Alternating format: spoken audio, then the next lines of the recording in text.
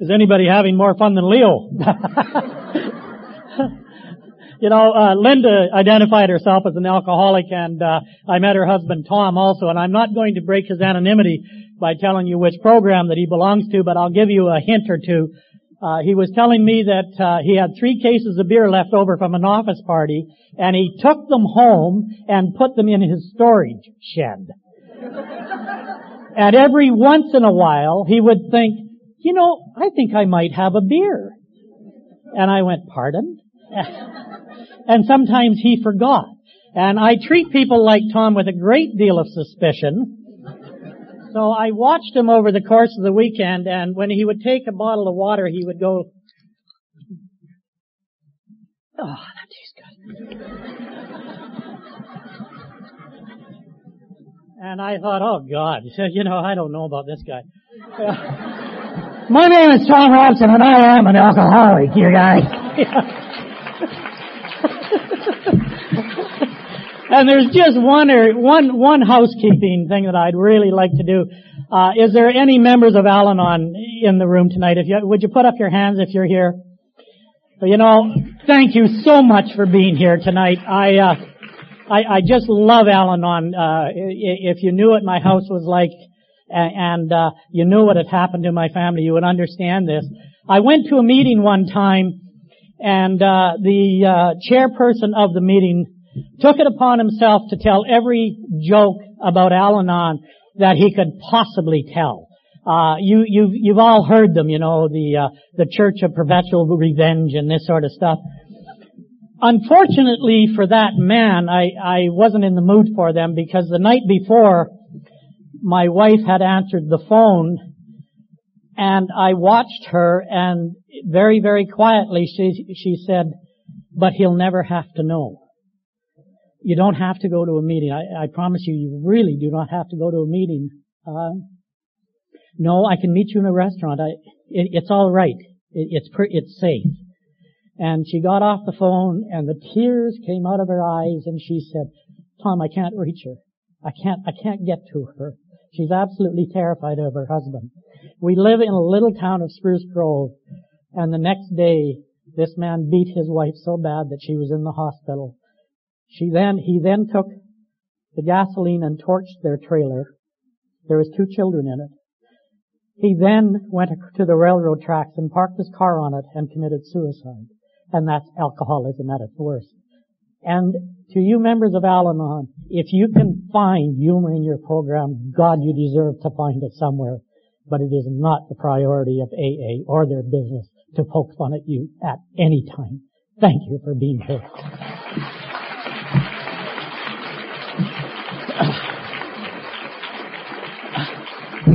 One of the things that I have done in Alcoholics Anonymous is I have traveled a great deal, and I love going across the country, and I love noticing the differences in Alcoholics Anonymous. One of the big differences that I noticed tonight is that was the shortest moment of silence that I have ever experienced in Alcoholics Anonymous. Winnipeg, you have the championship. It was a moment of silence. God grant me the serenity. I was just getting into my meditation, figuring out, why am I here?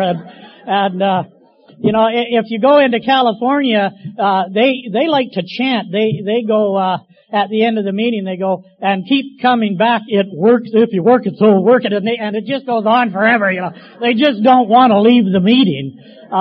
If you go to Florida, when they close the meeting, they say the Lord's Prayer like they really mean it. You know, it's Our Father, who art in heaven. And it's just right down. In Spruce Grove, it's sort of a race. Our Father art in heaven. And they just go. It's fun. Another thing in the States, they never stand when they say the Serenity Prayer. Everybody just stays seated. And so when you go in there as a Canadian, you go, we'll now open the meeting with the Serenity. What are you people doing in the city? You know, so, but, it's a lot of fun. I was in Wyoming, and we were at the ski lodge, and I went to the Silver Dollar Saloon, and oh man, I was sober about 5 or 6 years, and what a great looking saloon, I'll tell you. I had to go in and investigate this place, and it had stuffed animals on the walls, and it had a railroad track running around the top of it, and it had saddles for bar stools, and I hawked into the saddle, and it had about a 50-foot oak bar, and I thought, God, this is my place, you know. And the bartender came up and said, could I get you a drink? And I said, you have no idea. And I got out of there, and I went to a meeting, and during the meeting, you know, when they read out of the big book how it works, it got to the part where it said, many of us exclaimed, and the whole group stood up and said, what an order! I can't go through with it! And wow. You know, and I thought, hey, neat, a participation meeting. So I went back there that night, and they got to that part, and I just jumped up with the rest of them. I said, what an order! I can't go through with it. The next day at noon hour, I thought I was a little bit faster to my feet than those other guys. I was sort of leading the parade.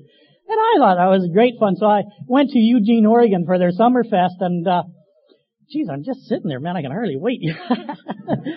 So they get to that part, and I leapt to my feet and hollered, what an order! I can't go through with it! And this poor old guy in front of me damn near had a heart attack. And his friend said, sit down, you fool!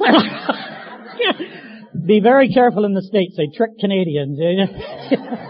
They don't always do that, you know.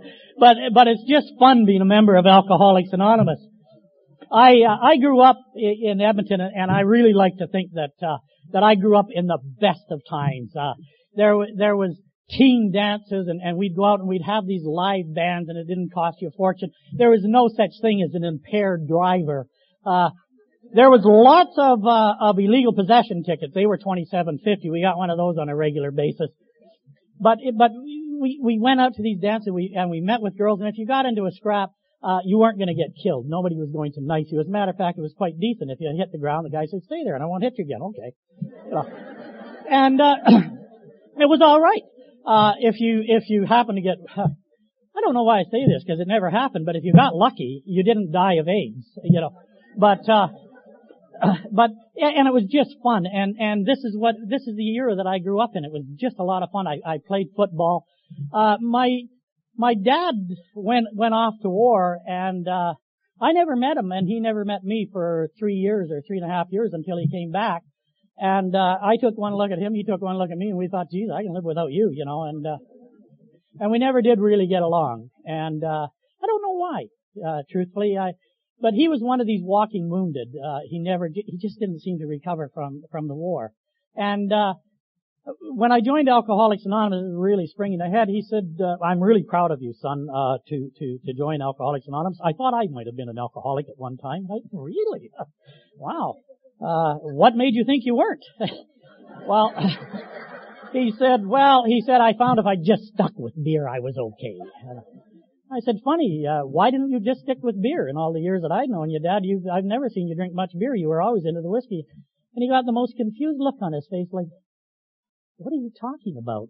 And I just let it go, and I said, well, good for you, Dad. I'm glad that you're not an alcoholic and you're supporting me, but it was just one of those things, and we came to terms with it later. I was the youngest brother of 3 older sisters and 2 older brothers, and we got along great. I really don't ever remember having a fight with any of my sisters or any of my brothers. My older brother was my hero. He used to take me hunting. Not that I shot anything, but I retrieved a lot. Yeah. There was lots of sloughs, and I was a good swimmer, and he couldn't afford a dog, and so... And he'd say, come on, Tom, we're going hunting. Whoa, right away. I was just like a dog. I was so excited. He occasionally would let me drive his car, and my brother Bill and I, he's a couple of years older, and we were good friends. Bill was my bootlegger, so I got along really good with Bill. And it was just a good time. When I was about 19 years old, I went to a dance, and this band played In the Mood, like in a foxtrot polka, whatever. They were awful. And I took this friend of mine in, and for some reason, Gary got in the line to eat first, and he was pretty drunk, and he fell across the food, and the table went boom, and it was gone. It was all over the floor. I thought, boy, this is not going to be fun. And it wasn't. They thought that he should leave immediately, and I picked him up and said, come on, let's get out of here. And as we were going out, if the people would come near, Gary would reach out and poke him. And the police arrived and took Gary away. And at midnight, I met my wife, or my future wife to be at that time, and we were standing in the middle of the dance floor, and we were having a New Year's Eve kiss, and I thought, I should take this girl out again. This would be a good idea. So I would phone her, and I was working out of town. I was up in the Yukon and in the territories and this sort of stuff, and it was probably a couple of years later, a year and a half later, I met her at a party, and I started talking to her, and I took my girlfriend home, zipped back to the party, took Mary home, and the next day I said, would you like to go out for lunch? And she said yes, so I took her out for lunch, and then I went over and I seen a friend of mine, and I said, you know, I'm going to marry that girl. And he looked at me and he said, I beg your pardon? And I said, I'm going to marry her. That's the woman for me. And I carried on my way, and we never really seen each other again for another few months, and we got together again, and that was the girl. And if some of you are here on this April, we'll be married 40 years, and it's been an experience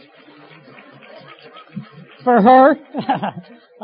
It's been wonderful. I was coaching football at that time, and she gave birth to our son, and I thought, oh man, I can hardly wait to meet this little guy. It's just going to be tremendous, man. I was so excited, and that was at the time when husbands were hardly allowed in the hospital, never mind in the case ward. I mean, you just were not part of the birthing at all. And what you did is you went up and you held the name in front of the nursery window, and the nurse walked over and looked around and picked up a kid. It could have been any kid, I don't know. Brought it to the window and yeah, okay, I guess it's mine. She says it's mine. I don't know. But there was no feeling. There was no feeling of any type of love or anything. It was just some kid.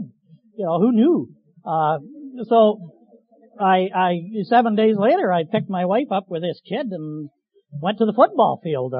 My team was practicing, and so I carried the kid out and I showed him to my team, and they thought he was pretty good. As a matter of fact, they said, we should keep him on the end of the bench for our mascot coach. And I said, what a hell of a good idea. And Mary being the stick in the mud, you'll find out later what a stick in the mud. She never thought that was a good idea at all. And I just couldn't understand it. So anyways, we went home with this kid, and we moved up to Grand Prairie, and a couple of years later, Mary gave birth to a little girl, and that was Colleen Amy. And Mary tells me she was jaundiced. She was yellow, but I really don't remember that. All I remember is this little tiny little girl, and God, she was beautiful. And I was in heaven. I mean, here I was. I had a good job. I was working in the community. I had a wife that I was in love with. I had a son, and I had a daughter, and it just doesn't get any better than that.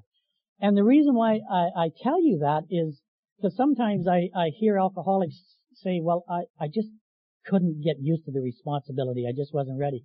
Well, I was. I loved being a father. I loved being a husband. About the drinking, at that time, it was just sociably acceptable to drink. It wasn't, it was okay. I would go on a curling bonspiel. Well, I would go on a bonspiel and I would just drink my face off. Everybody did. And it was okay because that's what you did when you were bonspieling. You've all heard of the Grand National Drunk to the Grey Cup. A friend of mine, well, you'd get on the train and you'd just stay drunk until you got to Vancouver. And you'd get off the train and you'd just stay drunk the whole weekend. And then you get back on the train and come home. And that was going Grey Cupping. I asked Dick, I said, did you see the riot in Vancouver? He said, what riot? Hell, he was 20 feet above it. He'd never seen it. He didn't know it was on. He had no idea. He had some explaining to do. But that's what it was like. It was just okay to drink. Being as my dad and I really didn't talk a lot, I sort of took his lead in the fact that you were the man of the house and therefore you were allowed to drink. And it was okay to drink as long as you phoned home in good time. And so I would do that. And it was my right as the man of the house. I was the breadwinner. And, when I look back on it now, it was just stupid. We were up in Grand Prairie, and my wife was there with the two kids, and I was working, and I was part of the community. I was coaching, I was doing this, I was doing that.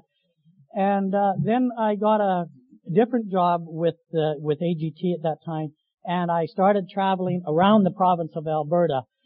And drinking just got completely out of control.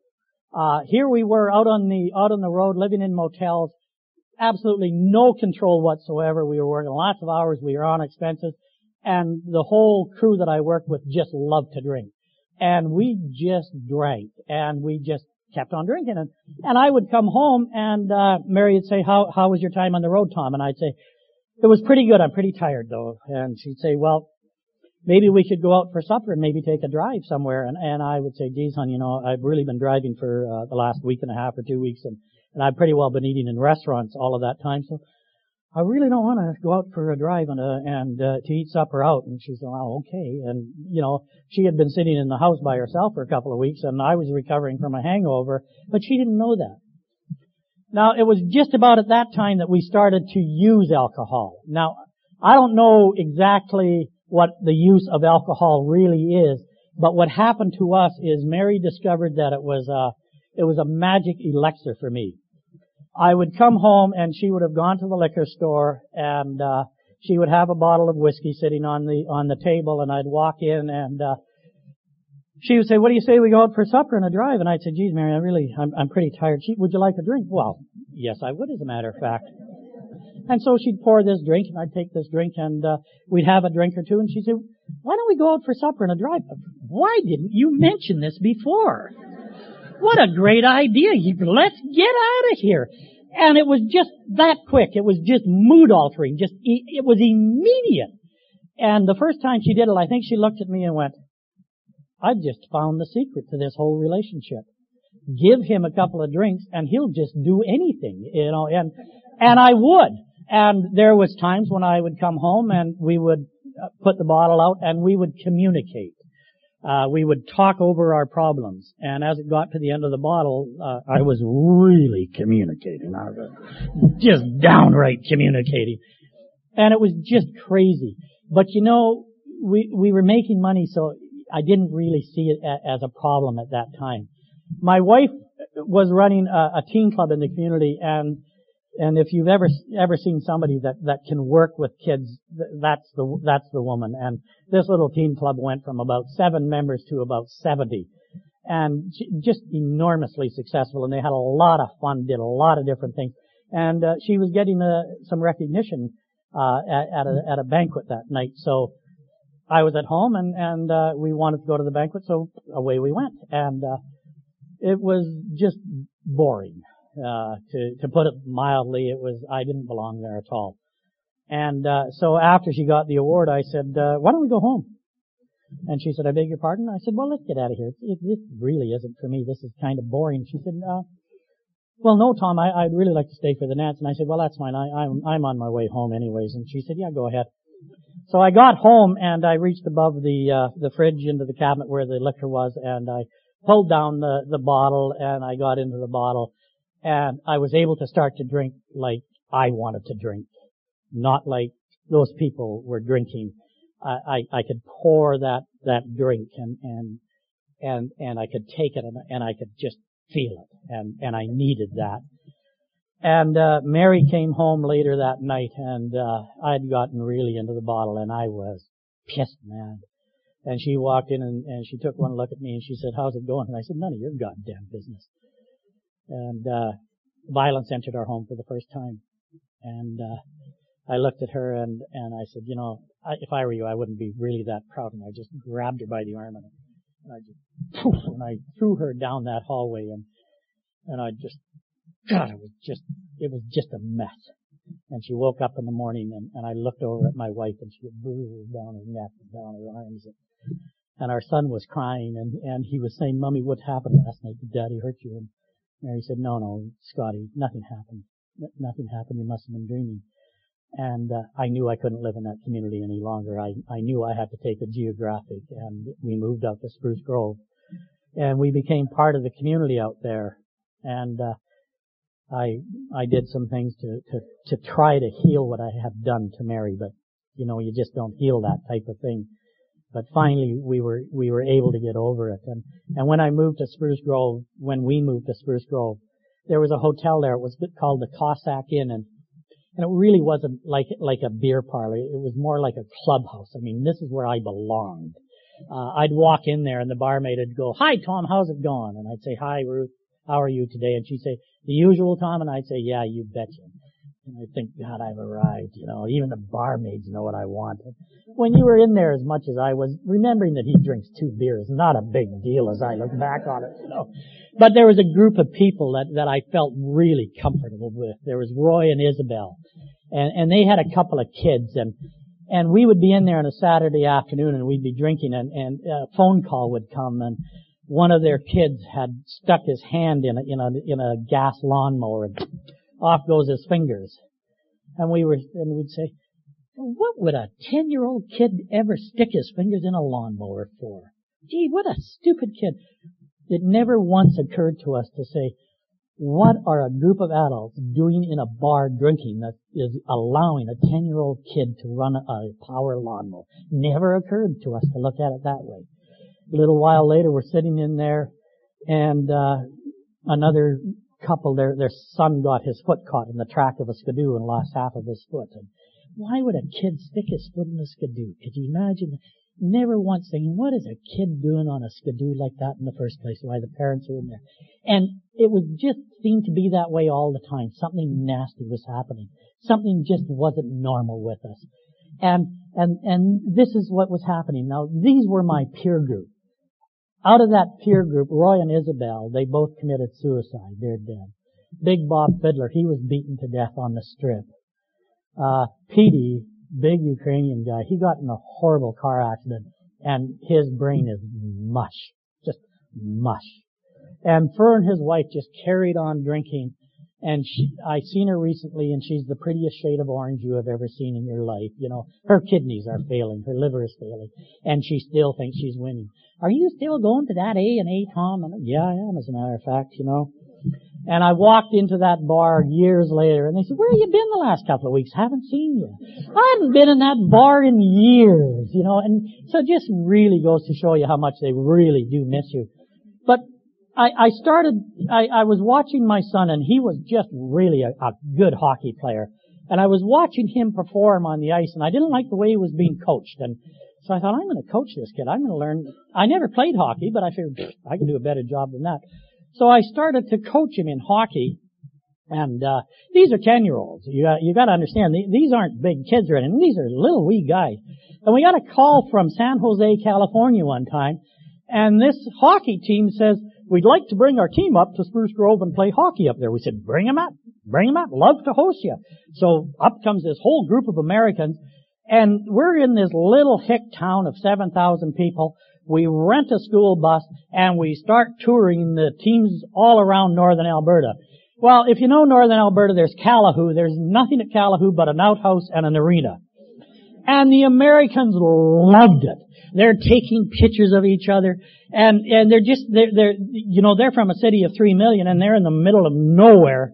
And we went up to Westlock, and they have the Westlock Sangudo Marching Band, and they bring them out and they play the Star Spangled Banner. It was the most fantastic thing. It was 13 drums, 2 trumpets. It was the noisiest thing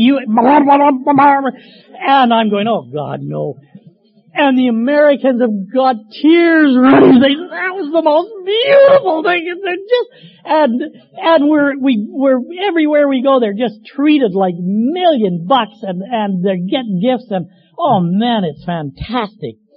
And the only comment of the Americans was, God, you Canadians can really drink, can't you?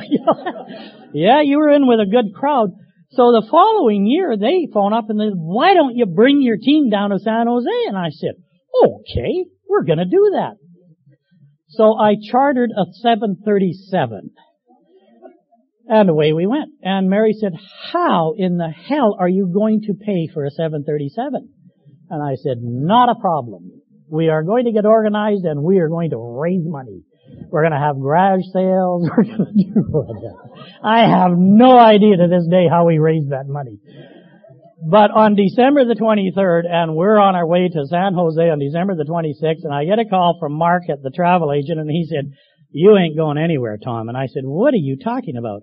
He said, you don't have a travel permit to cross the international border. And I said, why not? He said, DOT is not going to issue it. There's been a jam up, and they're not going to issue it, and you can just forget it. You're not getting that permit. There is no chance on God's green earth. And I said, I'll get it. He said, no, you won't. I phoned Prime Minister Joe Clark. Let me tell you, he was our MLA. And I had that travel permit in 45 minutes. And Mark said, you can't do that. I said, yeah, right, you've never dealt this way before.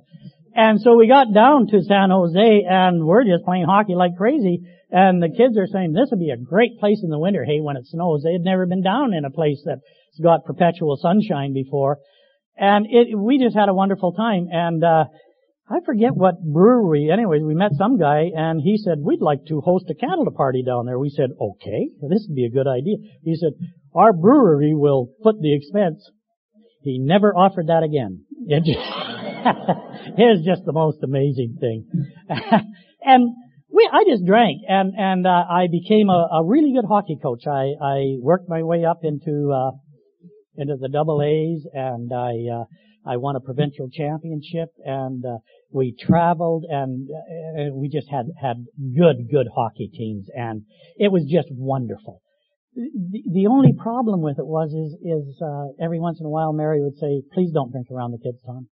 You're a good coach. You don't need to drink. And I'd go, oh, come on, get off my case. And, you can't work with kids and drink. And so it came down that I had a choice. Tom, you can keep coaching and quit drinking, or you can quit coaching and keep drinking. There was no contest. I wasn't going to be coaching anymore. I had chosen to keep drinking. Mary at this time had decided that perhaps if she couldn't beat me, what she could do was join me. So what happened is I would pick her up from work, and I would say, should we get some liquor for the weekend? And she'd say, yeah, why don't we do that? And I'd say, what would you like, hon? And she'd say, well, maybe get a case of beer and get whatever you want. I had already been to the liquor store and had gotten what I wanted. This was just extra. And I never hid my liquor. It was in the trunk behind the spare tire for anybody to see. And we would go out to Alberta Beach, and this is where the cabin was, and I would start the barbecue, and I would get the steaks all ready to go. And to this day, I have no idea why I did that, because to my knowledge, those steaks never once hit the barbecue. Because you always had to wait until the briquettes were just right, and by the time they were just right, I was just right, I was gone. I was into the booze, and I was out socializing, and Mary would try to track me down, and I was always about 3 minutes ahead of her. He just left, and I was just a motoring man. And I would show up back at home about 8:30 at night, and I like to say that I went to bed early so I could get up early in the morning to go fishing. Really what I did was I passed out under the veranda, and I'd wake up about 5 o'clock in the morning, and I had to go to the bathroom, and I would mix myself a vodka and 5 Alive, and I would walk out towards the outhouse, and I'd take a drink, and I'd go, oh, and I'd just throw up. And I'd walk a few feet further, and I'd take another drink, and I would just throw up some more. And I'd take another drink, and it would go down, and you could just feel it. You just go down into your legs, and boom, and And I think to myself, Tom, you have got to quit smoking. It's just killing you, It was just never the booze. It was just never the booze. And it was TGIF day, and I'd pick Mary up, and the poor kids, they had no idea what was going on. And finally Mary just gave up. She just couldn't take it. What she didn't know, and she'd say to me, Tom, let's start together. That way we'll progress together. Well, I would take one drink, and as it says in the big book, I was rocketed into the fourth dimension. And she just would have a drink. She didn't understand where that drink was taking me. I just, poof, I was gone. And finally I would come home at night and I'd say, do you want to go out for a drink? And she'd say, you've already been drinking. There's just no way, Tom. I just can't go out with you. You're so far ahead of me. And I'd say, yeah, geez, you're just, maybe if you'd just do a few things with me, I wouldn't have to drink like this, And I would go downstairs and into the family room, and I'd put on the music, and I loved the big band music, and I'd just be, and you get to that one part that you just love, and I'd just play it over and over and over. And Mary would come down and God, she'd be mean. Oh, she'd just take that record and just rip it in half and just, if you play that one more time, I'll just, and I'd say, geez, a little picky. Ooh, man, you're scary, Mary. So I'd put on Sing Along with Slim Whitman. And we had this dog, and every time Slim came on, the dog would go, ha ha, sing song, ha ha ha. And I'd be woo, and the dog, ooh, and a woo, and the dog sounded so good. And he just would yodel, and I would be yodeling, and Mary, turn that off. And so I'd put the earphones on. And I guess with the earphones on, it's even worse. And God, Al-Anons are mean. You know, she wasn't a member of Al-Anon, but she would come down and I'd be laying on the floor and ooh, and she'd crank that stereo up and the earphones would just explode off my head. And I just thought, God, that's mean. My ears would ring for a week and it was just awful. And I thought, God, I just don't understand how she's so mean. And, you know, that was just stuff. Hey, that was just sort of stuff that was happening. But what wasn't happening was the bills weren't getting paid. What wasn't happening was I was charging things on Visa and I wasn't paying the bills. I mean, I would have if I could have paid it all off, but I didn't want them to think I was broke, so I just didn't pay anything, you know. And Visa was so impressed with me being that far over the limit. They'd never seen anybody that far over the limit before. And things weren't getting done in the house. It was just, you know, sort of falling down around our ears. It was just deteriorating. And Mary said, geez, you know, Tom, really, your drinking is just taking us to ruin. And I said, well, do you think I'm an alcoholic? She says, well, I don't know. Maybe you are. I said, well, I'll tell you what I'll do. I'll quit drinking. So I did. I quit in October, and I quit all of October. I quit all of November. I quit all of December, made it through Christmas, made it through New Year's. We went to a party in January, and I wasn't drinking. And we got into the party. We were there about 10 minutes, and I said, let's get the hell out of here. She said, I beg your pardon? I said, let's get out of here. She said, why? And I said, well, this is really boring. She said, well, I'll tell you, Tom, what's really happening. Do you want to know? And I said, yeah, Mary, why don't you tell me what's really happening? She said, it's boring because you're a boring person. And I said, I beg your pardon? She said, yeah, Tom, you're boring. You've quit drinking. Congratulations, you've quit drinking. What else have you done? Name me one other thing that you've done that you've quit for. Nothing has changed. You're worse now. For God's sakes, why don't you go back drinking? I knew she wanted to win the bet, so I wasn't going to drink. There was no way was I going to drink. So I went right through till March, and we were in Calgary, and our hotel wasn't ready at the Palace Nere Hotel.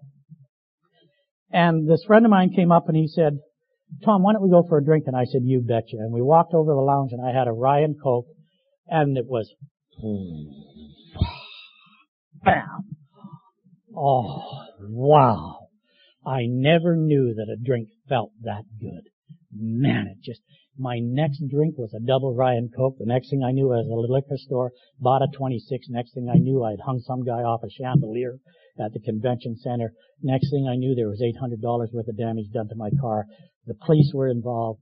Mary was mad, and the situation was normal. Man, I knew how to handle that stuff. But I also knew that I could never, ever, ever quit drinking again. I knew beyond a shadow of a doubt it was just too hard. It just wasn't possible. It was too hard to quit. And I just thought, I'm going to die a drunk. That's all that there is to it. So I started to drink like I wanted to. And it was completely out of control. We were out at the cottage one night, and Mary looked at me and said, Tom, if you'll go to Alcoholics Anonymous, I'll go to Al-Anon. And I said, well, lady, I suggest you go to Al-Anon because you're just damn crazy if you think I'm going to Alcoholics Anonymous. And she just started to cry. And I just said, you gotta be kidding me. What happened in July of that year, I was on holidays, and Mary said, are you going to stay drunk the entire time that you're on holidays? And I said, you know, until you mentioned it, I've never given it any thought. What a great idea. And I succeeded beyond her wildest imagination, I'll tell you. I got an impaired driving charge, went to the bank, took out some money, went to the court. The Mountie never showed up. Whoop. Case dismissed. Oh, well. Phoned my wife, said, beat the impaired driving charge. She said, you son of a bitch. And I was kind of surprised because I thought that she would be really happy that I didn't lose my driver's license, but actually she was hoping that I would have because she thought maybe that would be the thing that would get my attention. Now you would think a normal person would put that money back in the bank. Nah, straight to the lounge. That was it. Swore I'd never drive again. Drunk. So what I did, I found out that if you don't drive when you're drinking, you don't go anywhere when you're an alcoholic like I was. So what I did is I learned how to drive sober. I learned how to act sober. You know how sometimes you'll stumble? I was coming home one night and I fell into a hedge and I thought, well, that's interesting. So I learned how to walk very methodically, very slowly, put one foot in front of the other. Don't waver, don't want anybody to think you've been drinking. So I thought, well, okay, I got this licked. And then the words started to slur and I thought, whoa, wow. What I'll do is I will really concentrate and I'll really think of what I have to say. So this way, people won't know that I've been drinking. So I would think of what I had to say, keep my conversation to a minimum, but precisely enunciate each word. And I learned how to talk when I was drunk. I learned how to talk drunk, sober. And it just was crazy. So I'm now a functioning alcoholic is what I call myself. The only problem with this was things were happening that I couldn't understand. I would be lying in bed and the sweat would just be pouring off of me. And the sheets would be soaking wet. And Mary would say, Tom, what is the matter with you? Why are you sweating like that? And I'd say, God, I don't know, hon. I thought it was healthy to sweat. She said, not when you're sleeping, And I'd be laying in bed and I'd go, wham, and I'd get a spasm. And I found out what was happening is I was going into alcoholic seizures. But because I didn't have any scar tissue on my brain, it was just going into my body and coming out as a spasm. Had there been scar tissue on my brain, I would have went into a grand mal seizure because it would have hit the scar and it would have whacked. If you've ever done a 12-step call where a person has gone into an alcoholic seizure, they just go as stiff as a board, just whack. And they can stay that way for 10 or 15 minutes, and then they come out of it, and you say, how was your trip? And they say, what do you mean? They don't know where they've been. And I was doing this. One night I would sit there and I could hear this screaming going on out of my daughter's room, and it was about 3 a.m, and I thought, my God, somebody's broken in and is attacking my daughter. And I leapt out of bed and I ran into her room, and my daughter was about 13 or 14 years old and she was lying in bed and the tears were rolling out of her eyes and she, and I looked at her and I went, oh God, what's going on? And I walked out of the room and I put my head into the corner and I just smashed my head into the corner and I, Tom, what are you doing to your daughter? For God's sakes, Tom, quit drinking. Quit this. Stop this. You're killing her. And I knew that I couldn't stop drinking. I knew beyond a shadow of a doubt. And I don't know whether anybody in this room can experience this, but I think you probably can. Do you remember where it was when you died? And I don't mean when you physically died. I mean when you were just spiritually dead inside, when you just knew that there was just absolutely no hope. You couldn't go on. There was no answers. There was nothing. It was that night when I was smashing my head into the wall because my poor daughter was crying so hard because she hurt so bad. And I knew beyond a shadow of a doubt that I just could not quit drinking anymore. And I don't know what your house was like, but I'm going to tell you something. The sounds of my alcoholic home was something like this. This is what my home sounded like. And somebody had just been hit. There was flesh against flesh and somebody was hurting. And there was a 14 or 15-year-old little girl that would go into the bathtub and she would stay there for 3 hours at a time. And when she would come out of that bathtub, she'd go, Daddy, please Daddy, please don't yell at me. Please, Daddy, please don't hurt me. Daddy, I promise you that I will clean my room tomorrow. Please, Daddy, please don't hurt me. Daddy, I will do my homework. I'm going to do my homework right now. And it didn't matter. And there was a little boy, and he was 17 or 16 years old, and he'd say, "Get out of my face, you drunk! Leave me alone!" And I'd say, "Don't you talk to your father that way." And he was 17, and he decided that he would never feel pain anymore. And you know what? When you decide that, you become a very dangerous person. And here was this very gentle little boy that all of a sudden became a street fighter, that would stick his face in front of any fist that was coming his way and say, "You can't hurt me." And then there was the woman, who was my wife, and she would look at me and say, "Leave those kids alone, you son of a... Leave them alone. Go out. Kill yourself. For God's sakes, leave us alone." God! And I knew that I would be drinking again the next day. And there was no way out of it. And that's where my alcoholism took me. And one night, in a moment of sobriety, my sister phoned and said, "Tom, I'd like to take you out for supper." And I said, "That's a great idea. How about Tuesday, Tom?" And she said, "Good." And she said, "Don't you dare cancel." And I said, "Me? Cancel? Not a chance." So that Monday I went to the liquor store as usual, got a bottle, drank it, was so hungover. On my way into work I'd take some beer, and for the first time I drank some beer on my way to work. I was working at West Edmonton Mall. I ended up at Smitty's Lounge at noon hour, had a couple of beer. Finished the afternoon, went over to Woody's Lounge, had a vodka, and got back and picked up my car, dropped my truck off, picked up a car, and I didn't want to go. Man, I didn't want to go. Just did not want to go out with my sister, but I had promised her. And all I could think about was, where are the liquor stores? Where's the liquor store? And my mind is just whirling. God, Tom, you gotta get to a liquor store. You need a drink. And I just couldn't get to a liquor store. So I went over and I met with my sister, and she said, "Tom, drink all you want." And I went, uh-oh, something's not right here. Nobody has said, "Tom, drink all you want," for a long time. So I just sort of sat there, and I didn't know that was on a Tuesday night, November the 21st, and I had a Ryan Coke, and she said, "Tom, you're dying. You know that, don't you?" And I said, "Pardon?" She said, "You're killing yourself. Your alcoholism is killing yourself. And not only is it killing you, but you're killing your family. Don't you see what you're doing to your family?" And for some unknown reason, that was the night that I chose to listen, and I chose to hear what was going on. I said to her, I said, "Thelma, I have no idea what I'm going to do, but I promise you I will do something." Our house was such a mess. It was such an alcoholic home, and I had hired a guy to come in and help me work on the bathroom, and he hadn't shown up the next day. But in the local Spruce Grove paper, there was an ad. I really never read it. I just seen it, but it said, "Drinking a problem, there is a solution. Alcoholics Anonymous meets Wednesday night, United Church, 8:30. I had always got to drinking a problem. I never read beyond that. I mean, it never affected me. So I went down and I got the paper, and I'm going to go to that AA meeting that night, boy. Finally, Bob showed up to help me, and I'm just bouncing off the walls. I want to drink so bad, but I knew if I drank, I'd never make it to the meeting. So we're working, and I finally, Bob said, "Listen, I got to go, Tom." And I said, "Yeah, you go ahead, Bob. Please go, because I got to get to a meeting too." And he said, "Oh, where are you going?"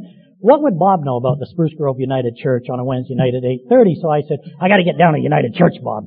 He said, "Would you like a ride, Tom? Because that's where I'm heading." And I just think it was God put him in my place. So I went down to this AA meeting, and there was a big guy there by the name of Len.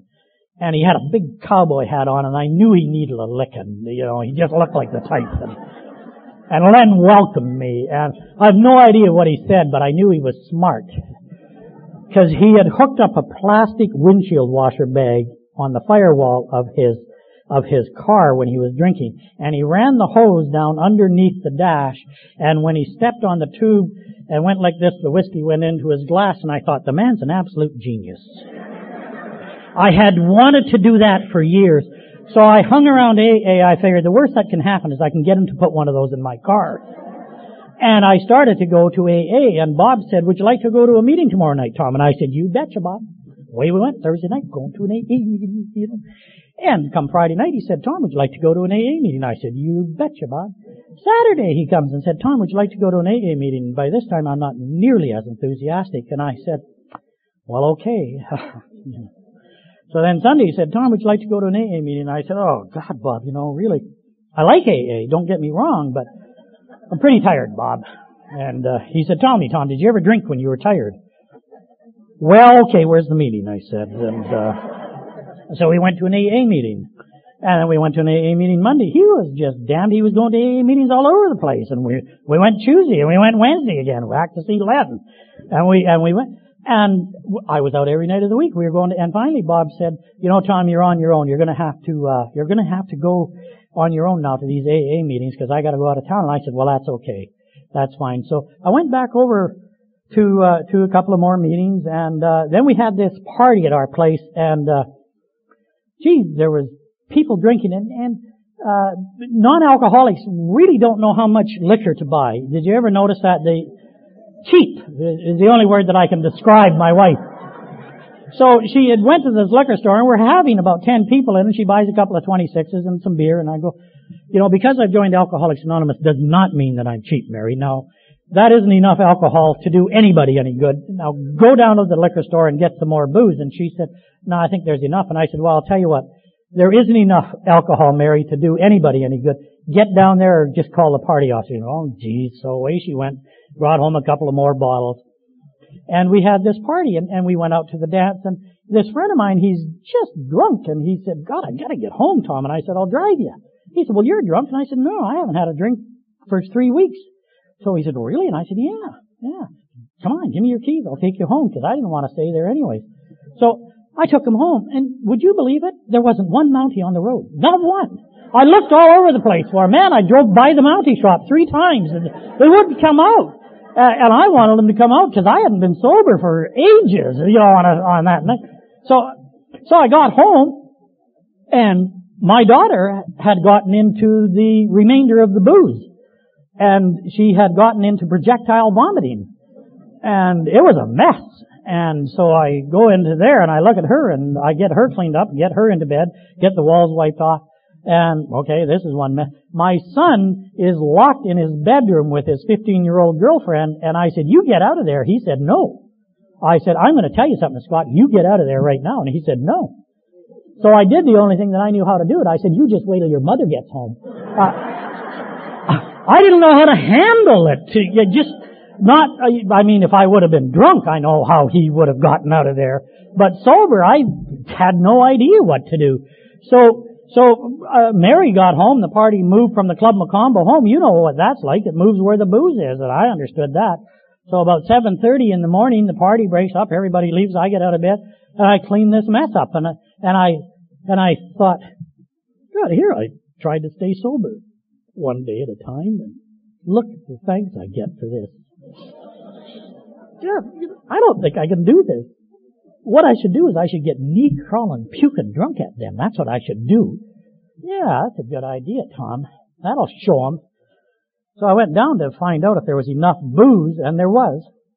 And for some reason I went to a AA meeting, and I'm walking up and down the hallway outside this AA meeting in St. Albert, and Huey, who had 17 years in, come out and said, get in here. What are you doing out there anyway? So I went into the AA meeting. I just was scared. I wanted to go in. I just couldn't go in. And they asked me to speak for the first time, and I'm telling what went on, and I could hear this voice, and it was just whining and sniveling. And I thought, where is it coming from? And it was me.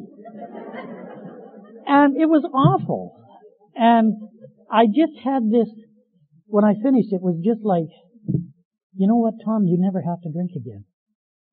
You don't have to drink at your wife again, or you don't have to drink at your kid. If you're going to drink, Tom, it's going to be because you choose to, not because you're mad at somebody. You're going to take control of your life. And I never knew that I'd lost that ability to decide whether I was going to have a drink or not. Well, if you've ever watched the NFL football players do their dances in the end zone, I started to do a dance in AA, man. I was just high-fiving and I was sober. I was stark raving sober. I was a spiritual giant, man. And I said to Mary, you gotta hear these AA people, Mary. They are the smartest people you will ever meet. They know everything. And she said, well, what do they say? And I said, well, I don't know. But I know whatever it is, they're damn smart, I can tell you that much. She said, well, why don't you write it down? I said, I will. So I wrote it down. And I said, they said that if you don't take the first drink, you won't get drunk. And she said, God, they're geniuses, Tom. I can understand why you're impressed, And I just think she was nasty. But you know what? I wasn't going to drink. And that's all there was to it. So we're having a Christmas party, so I invite her and her mother to the Christmas party, and I'm drinking Virgin Caesars. And her mother saying, I'm not going out with you. If you didn't bring that money, I'm not going out with you. It's okay, Mom. We'll be okay. So we go to this Christmas party, and there's all these AA guys, and Jimmy B, who's got a terrific story, he's up there telling this story. We're all laughing with him because you know what it's like. You've been there, and the only cure for it is to laugh. And Mary and her mother, they're just crying. And she said, is this a men's Christian group, Tom? My poor mother-in-law. God, I love her. And I said, no, Mom, this is Alcoholics Anonymous. I've joined AA. And she looked at me, and she just reached out, and she said, oh, thank God, Tom. Thank you. And I'd like to say that things went uphill from there, but they really didn't. They just went downhill. And it wasn't my fault. I can tell you that honestly, what would happen is Mary would say, well, we're going over to my sister's place on Friday night, and I'd say, when did this come up? Well, I told you. And I'd say, Mary, you've forgotten I don't drink anymore. Really, you haven't told me. Don't pull that shit on me anymore. I am now sober. Geez, Tom, I don't know what I'm going to do. The bills are due. We don't have any money. Well, I don't know whose fault that is, Mary. I'm not drinking anymore. Yeah. Must be you. You see, it never was me to begin with. You see that? The kids are in jail, Tom. Well, don't blame me. I'm not drinking, And she said, you say that one more time, Tom. You're going down for the count. And I just thought it was her fault. That's all that there was to it. Except it didn't work any longer. It just didn't work. And one day my daughter, who was in grade 12, she went out on a Thursday night. And she didn't show up back home. She went into the Mayfield Hotel, and we went out to the lake normally on Friday, but this night we're waiting for her, and she got home about 5 o'clock in the afternoon, and she walked in through the door, and she said, I said to her, Colleen, where were you? And she said, actually, Dad, I don't think that's any of your business. And, I was sober, but I wasn't well, and I just took my hand, and she just rolled across, and I said, don't ever pull that with me. And Mary started to cry, and she said, Tom, I know you've joined Alcoholics Anonymous, and I really congratulate you, but really not too much has changed, and I don't think I can live with you anymore. And for the first time in my life, there was no fear. The marriage was dead.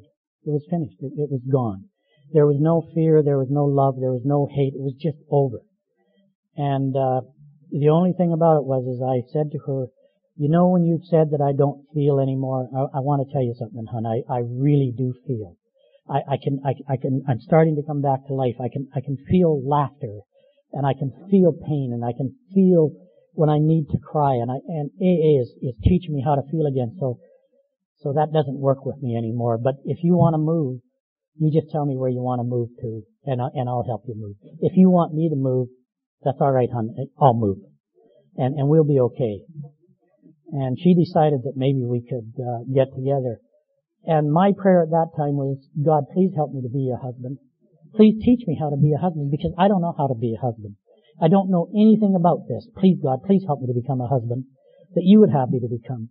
And I started to do things. I started to treat my wife with respect. I started to take turns around the house. We started to go out on dates again. And slowly we started to get respect for each other back again. And we slowly started to respect each other. And there was a change. And what was most important was when she would talk, I would listen. And I don't mean I was thinking of an answer to her. I mean, I would listen, and I would try to hear what was important to her before I would talk back to her and say, well, that's all right to me. But I asked for the same respect back. And we learned how to fight. We learned how to fight fair. We never held it in for 3 weeks at a time. When something was bothering us, we talked about it then. We got it out in the open. And we didn't have to fight anymore. And we came together as a couple. That marriage that was absolutely dead, there were choices now. And we came together as a couple again, and we fell in love again. And our kids were just insane. They were just going crazy. And my son was in the drugs so bad, and Mary was in such denial around him. Like she said, oh, Scott's got such a green thumb. She was watering his marijuana plants, and I said, Mary, you really got to stop this. Really, these are not healthy things that he's doing. There was not a knife in our house that the end wasn't burnt off of. And I'm saying, do you know what he's doing? And She says, I have no idea, but it must be something, he must be hungry at night. Cooking a hamburger, and I'm going, I think what he's doing is he's hot knife and hash, quite truthfully. And I went in his drawer, and he had a lot of money like this, and I said, Mary, explain this. And she said, well, he is working part-time at the drugstore, and okay. And I went to a meeting, and on my way to the meeting, I knew that when I came home, he would have to leave my house. That's all that there was to it. And when I went to the meeting that night, old Archie, we were talking about step 10, and Archie was about 60 years old, and we got there, and he said, if there was one thing that if I could do over, if there was just one thing in all the years that I've been sober, if I could just do it over, it would be the night that I asked my son to leave my home. And he started to cry, and I went, God's talking to you, Tom. Listen to this, man. Listen to this. And I never asked my son to leave my house that night. And I don't know whatever happened to Archie's boy, and I don't care what happened to Archie's boy. But I heard what God was trying to say to me. And I just said, Scott, you've got to do something about your drug use. And Scott, yeah. And 2 weeks later, we came home from a meeting, and the police were there, and the ambulances were there. And Scott had overdosed on drugs. And they got him in time, and he was okay. And I was able to take him down to ADAC, the Alberta Alcohol and Drug Abuse, and I parked in front of it, and I said, Scott, you have a choice. And he said, what's that, Dad? And I said, if you walk in that building, I'll be here when you get out of it. If you choose not to, good luck, son. Because I can't let you kill yourself like this. And he walked into the building, and I'd like to say that was the end of it for Scott, but it wasn't. He had to go through a lot of things. He continued to fight, and he continued to do drugs, and he ended up in jail. And we went down to the remand center one day to see him. And we walked into the phone booth, and Mary walked in, and she said, God, Tom, I can't do this. And she just started to cry. And she said, I can't do this. And I said, there's your son, Mary. He's on the other side of the glass. And she turned around, and I'll never forget the look on my son's face as he looked through that glass at his mom and how much she was hurting. And when he got out of there, he just didn't have enough time. He got into grade 12 again, and he finished his high school, and he went to Grant MacEwan College for 2 years, and he just attacked whatever it was that he was doing. But he was still doing the alcohol, and he picked up 2 impaired driving charges, one night, one the next morning. He just wasn't ready to quit, and he lost his license for 3 years. And on my 6th birthday, he came to my birthday party, and there were some young people there that I had 12 steps, and they grabbed hold of Scott, and they said, do you think you've had enough fun yet, Scott? Don't you think this is just about enough? And Scott said, I don't think I can do any more. And they took him into the care of Alcoholics Anonymous, and my son has now been sober for 15 years. It's just an absolute miracle. And just wonderful. And my daughter got into places that just terrified me, and I didn't know what to do, and I would pray to God, and I'd say, God, please help me with this. Please help me with my daughter. Please help me to be the father that you would have me to be. And there was a big guy, Big Ben Al. He was a big native guy. God, he was a wonderful man. He was my favorite man in Alcoholics Anonymous. And Ben was going to speak at a Sunday morning breakfast meeting, and I never went to that meeting, but because Ben was going to speak, I went to it.